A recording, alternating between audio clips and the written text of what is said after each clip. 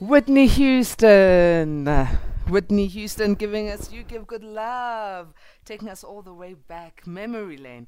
That's what we are getting you into. 18 minutes, it's time for us to get into our social conversation.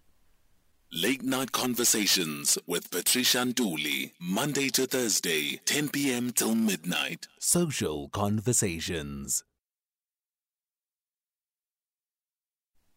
In our social conversation today, we are speaking about recorded acts of kindness in this pandemic time of COVID-19. It seems that a lot of South Africans have learned a lot around giving and being kind and just being there for each other. We are joined by Dr. Jess Auerbach, who is the Senior Lecturer for Social Anthropology at Northwest University. Dr. Auerbach, I hope I'm saying it correctly. Good evening and thank you for joining us.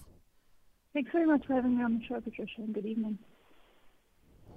So, Doc, when COVID-19 struck, we all realized that we don't have any other place to go but home. We were all stuck together. We were all stuck in our communities, especially when the initial lockdown came in the beginning of, in March last year. And, there were a lot of reports of violence, gender-based violence, neglect of children, and abuse, and a lot of other nasty, nasty things. However, in the midst of that, you were able to record some great acts of kindness unfolding. Tell us more about this. Yeah, so there definitely was a lot of terrible stuff that happened, and I think we can't underestimate some of the impact of that, and we're really feeling into it now in terms of the mental health repercussions and stuff. But what we also saw was an incredible outpouring of support between everyday South Africans. And part of how this book project started was that my partner landed up in a situation where we were stuck without a place to live, and somebody helped us. And it was amazing watching all around the country people actually taking some pretty extraordinary decisions to support one another in these unprecedented times, ranging from housing to paying electricity to lending people vehicles. Really, it felt like for the first time, arguably in our democratic history, everybody was really reflecting on all the people they knew and where they lived and how they lived and whether they were okay. And amongst that, there were some real acts of kind of miraculous behavior that I think crossed all sorts of historical divides and really brought people together in powerful ways that have lasted beyond those early days. Now, when you were doing this book, it seems you did record almost 2,000 submissions, which is quite a remarkable amount of people who responded. What were the sort of, initial steps that you took in acquiring these 2,000 submissions during lockdown?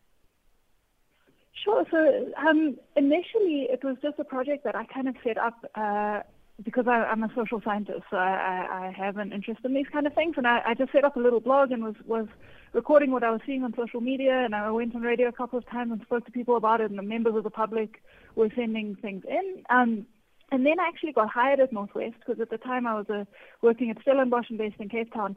And so I got hired at a new university in the beginning of the pandemic, or kind of midway through. And a group of my students, we then had to figure out, well, how do we examine these kids? Because we can't do sit-down exams, we can't do traditional projects anymore.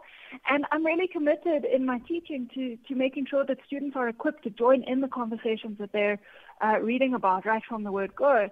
And so the students actually, instead of having to do an exam, were tasked with collecting stories of extraordinary kindness from around the country. And it was such an interesting project because it was only when I reviewed the work of the students and read their course evaluations and saw the impact that actually having to go out and look for stories of support had on these young citizens. For many of them, it was a completely transformative experience. And that's what led to us deciding to put it into a book and to try to share some of these stories more broadly, because it really, they demonstrate the best of the country, and I think they give a lot of hope and a lot of sense of who South Africa can also be.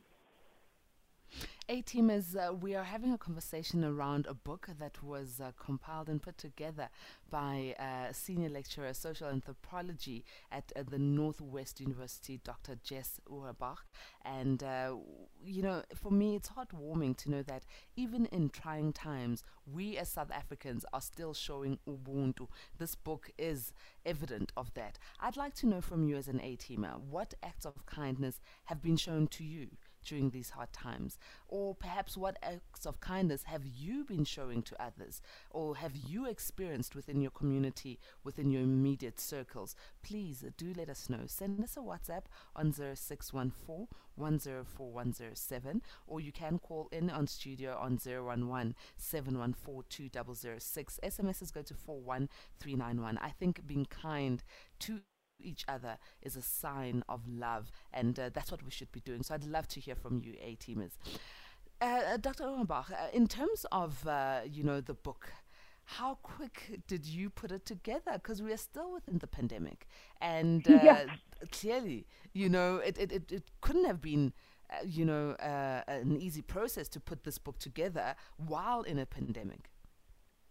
Yeah, that's true. And I mean, in that sense, I've experienced a lot of kindness from a lot of people who understood what the project could be and how important it perhaps could be for the nation. Because what we've done is we've included a section in the book where people can actually record their stories. And so to your listeners who are busy sending things in, it would be great if you could find a way to send us your stories as well, because we hope to really use it as a chance to reflect on what happened, because, as you say, we're still in the middle of it, but our memories fade very quickly, and it's amazing how easy it is to just move on and move into this new blended phase, whatever it is, without reflecting on some of the lessons learned. So in terms of how we got the book together, when I saw the quality of the work that my students had actually done, I was chatting to a friend who's a publisher about it and just saying, I really feel this needs to be shared more broadly because these 2,000 stories are really quite remarkable.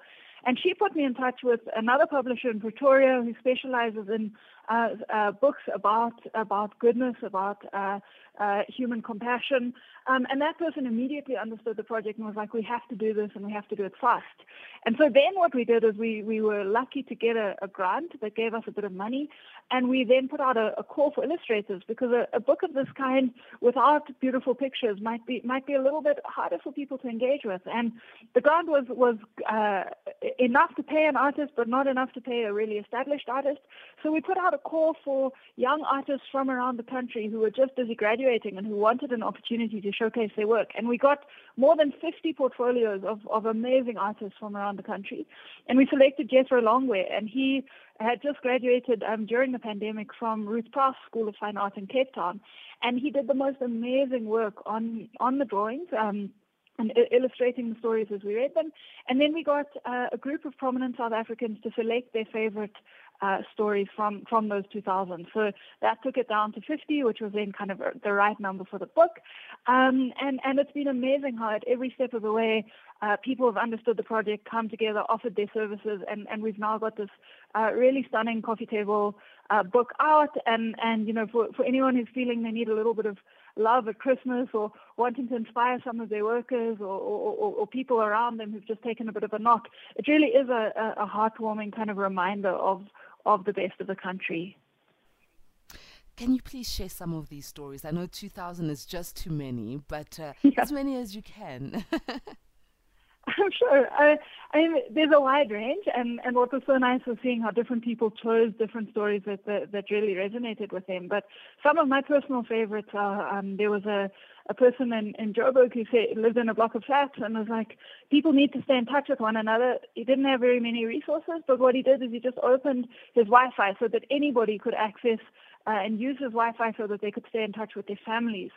There's another example of nurses around the country who were conscious that as we were all staying in our homes, the country hit a national blood shortage because people weren't donating to the blood banks. And so after working an entire shift as an essential worker in these very stressful times, nurses across the country were going and donating blood into the system so that it didn't collapse. Other examples, there was a wonderful story of a family who had a baby during lockdown. and were really feeling quite financially stressed. And somebody met them and understood their circumstances and hid money in the baby's pram because he knew that the family would never actually ask for money, and he didn't want them to feel that their dignity was being compromised. So he just left the money where they would find it. And it said that completely changed the experiences of giving birth in a pandemic.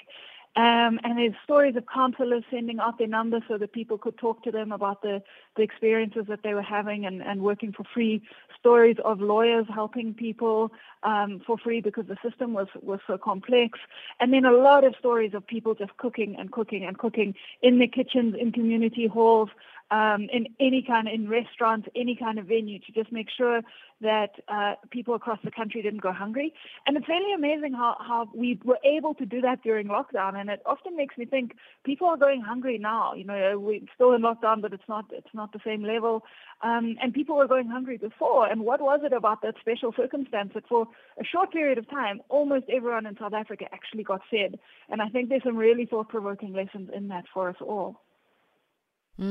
Definitely. There's so many stories, and I think my heart is touched by each and every one of the ones that you've shared with us. We all can make a difference. Dr. Auerbach, we all can make a difference. In our small way, we should be making a difference. And I think one of the things I want to ask you, especially as a social anthropologist, why is it so important that we are showing these acts of kindness? Why does it matter? Yeah, great question. I think it matters because ultimately we live at the micro level. So it's very easy to get caught up in stories of politics and corruption and the kind of things that make for good news headlines, which are often things that really hit on our emotions and make us angry and make us sad and make us frustrated. And we all know that bad news sells.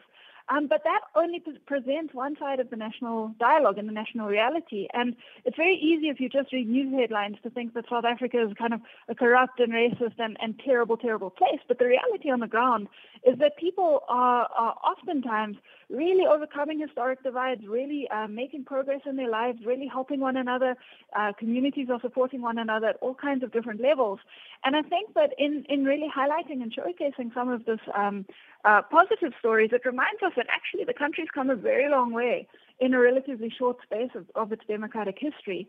And if we don't highlight these stories and we don't showcase the good, what we land up with is quite a cynical, quite a jaded, quite a sad kind of national sentiment with really that is only ever half the story. And I think for me also just seeing the impact that this project had on my students really got me thinking about what our role is as teachers and educators in terms of what do we amplify and what do we educate our students about, and how do we help them to recognize that they do have a future. It's not that we face climate change and we face pandemic and we face inequality, but it's still possible to lead a meaningful life and to really make changes at this micro level. But then a lot of it inspired them to go forth and do far more of this kind of good work in the world. And I think if we don't provide ourselves and our communities with role models of that as well, it can be very difficult to find a path forward that feels positive and that feels fulfilling at the level of everyday citizenship.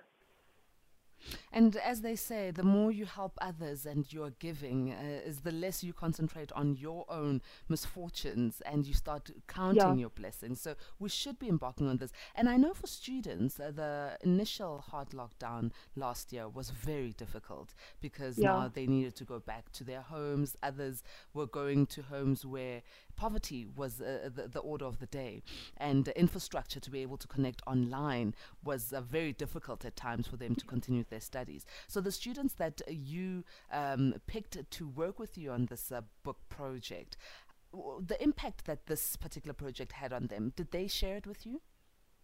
Yeah, they did, and that's actually what led to us doing the book in the first place. I mean, one student said that he no longer planned to immigrate from South Africa after he finished because it just completely changed the way that he saw what was happening in his community. And several other students said that it had really shifted their perception of South Africa because, as you say, students were living in all kinds of different spaces. Many of them were going through serious issues, and I've never experienced so many students losing their parents in one semester. I mean, it was absolutely brutal to just feel the impact of the pandemic in terms of actual people dying in our classes, in our communities, families.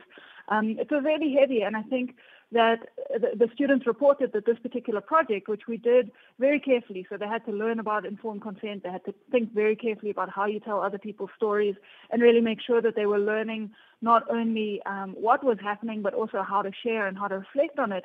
But what it did for them was it gave them a very different insight into the country as a whole. And we were careful that we said, well, you can't only speak to people like you. So one of the things is that until lockdown, universities traditionally, they interrupt students' home experiences and they expose them to different people from different backgrounds, different faiths, different languages, all of that. Whereas in lockdown, students were going back into the homes that they came from, and they weren't having that interruption and that exposure to other South Africans, other backgrounds, other stories. And this project helped them get some of that university experience by being kind of compelled and supported in going to talk to people who might not be from the same church or the same community or the same organization. And the students all said that really helped them to expand their horizons, expand their friendship circles. Many of them kept in touch with the people they chatted to afterwards for a long time and connected in different ways through social media. So it really opened something in them, and I think it's opened something in my teaching as well about just how you go about ensuring that students have the experiences of diversity, not only in terms of who's in the classroom and what literature they're reading, but what kind of projects are they doing and how does that help them imagine a future for themselves. Now, my question to you is, because it's so important for us to always remind ourselves of the great things and the small victories we have as a nation, how can we continue to inculcate within ourselves as South Africans, despite the challenges we face, whether they're political, social, economical, to just encourage each other to continue with acts of kindness throughout the day, throughout the month, throughout the week, throughout the year? That's a great question. I mean, I think some of it is just actually recognizing that little things matter and maybe finding ways to tell those stories. So writing them down, sharing them with small communities, and then maybe also something about thinking about our news networks. You know, what do we each choose to share on WhatsApp or on Signal or other forms of social media? Are there ways in which we can actively highlight things that are working? So when I studied for my doctorate in the States, and there was this bizarre thing they used to make us do called "What Am I Proud Of?" And it was a really interesting exercise where at the beginning of every class, we would have to say something that we were proud of, that it worked well. And it stayed with me because I found it really uncomfortable at the time, because there's something about kind of U.S. American sort of cultural confidence and that is very different to the South African norm. But it was very effective in reminding people that there was a lot that was working in their lives, and that despite the fact that life could be very challenging and many of us were going through difficult things, certain things were excellent and were worth highlighting. And that's something that I wish South Africans would boast a little more. And maybe it feels a bit strange to say that, but often we are raised, most of us are raised to be quite modest in South Africa. And I sometimes wish we spoke much more loudly about the ways in which we're supporting communities, supporting one another. Even things like, making friends with somebody from a different background is something that should be celebrated, that should be recognized as taking a certain kind of initiative, a certain kind of willingness, openness. And these are things that the more we do, the more others see us doing it, the more we amplify it and showcase it as something to be celebrated, the more others will do it, and the easier it becomes for younger folk or other people in our communities to do the same. So I really hope those are some of the ways we can amplify this project going forward. So, Doc, how do we get our hands on this coffee book table and then make sure that we are proudly South African and spreading the good news of kindness? Great. Well, hopefully by now it's available at all good bookstores. So one thing, you can just go into a bookstore and ask for it, and hopefully they've got it. Otherwise, it's just been printed, so some of the orders are still coming in. But the easiest way to get it is to just write to sales@bkpublishing.co.za. Or even find me on Twitter. It's Jess_Auerbach. If you just Google Jess Auerbach Northwest University, I'll come up. And I can certainly hook you up with the sales team. They're great people. And yeah, one thing I wanted to say is that this isn't a book that's making profit. It's a book that the money that is raised from it will go to the Ruth Craft School of Fine Art Material Fund, because one of the things we found when we were chatting with young artists is that a lot of students get scholarships to study fine art and study in the arts, but then what's really difficult is paying for the materials that are required of something like a degree in painting, for example. So we're trying to use some of the funds of this to support arts in the country and to support emerging artists and emerging storytellers in that way. So sales of the book will really contribute to that. Excellent. Thank you so very much for joining us, and congratulations on such a good book that brings pride in us as South Africans. Thanks for your time. It's been great to be here.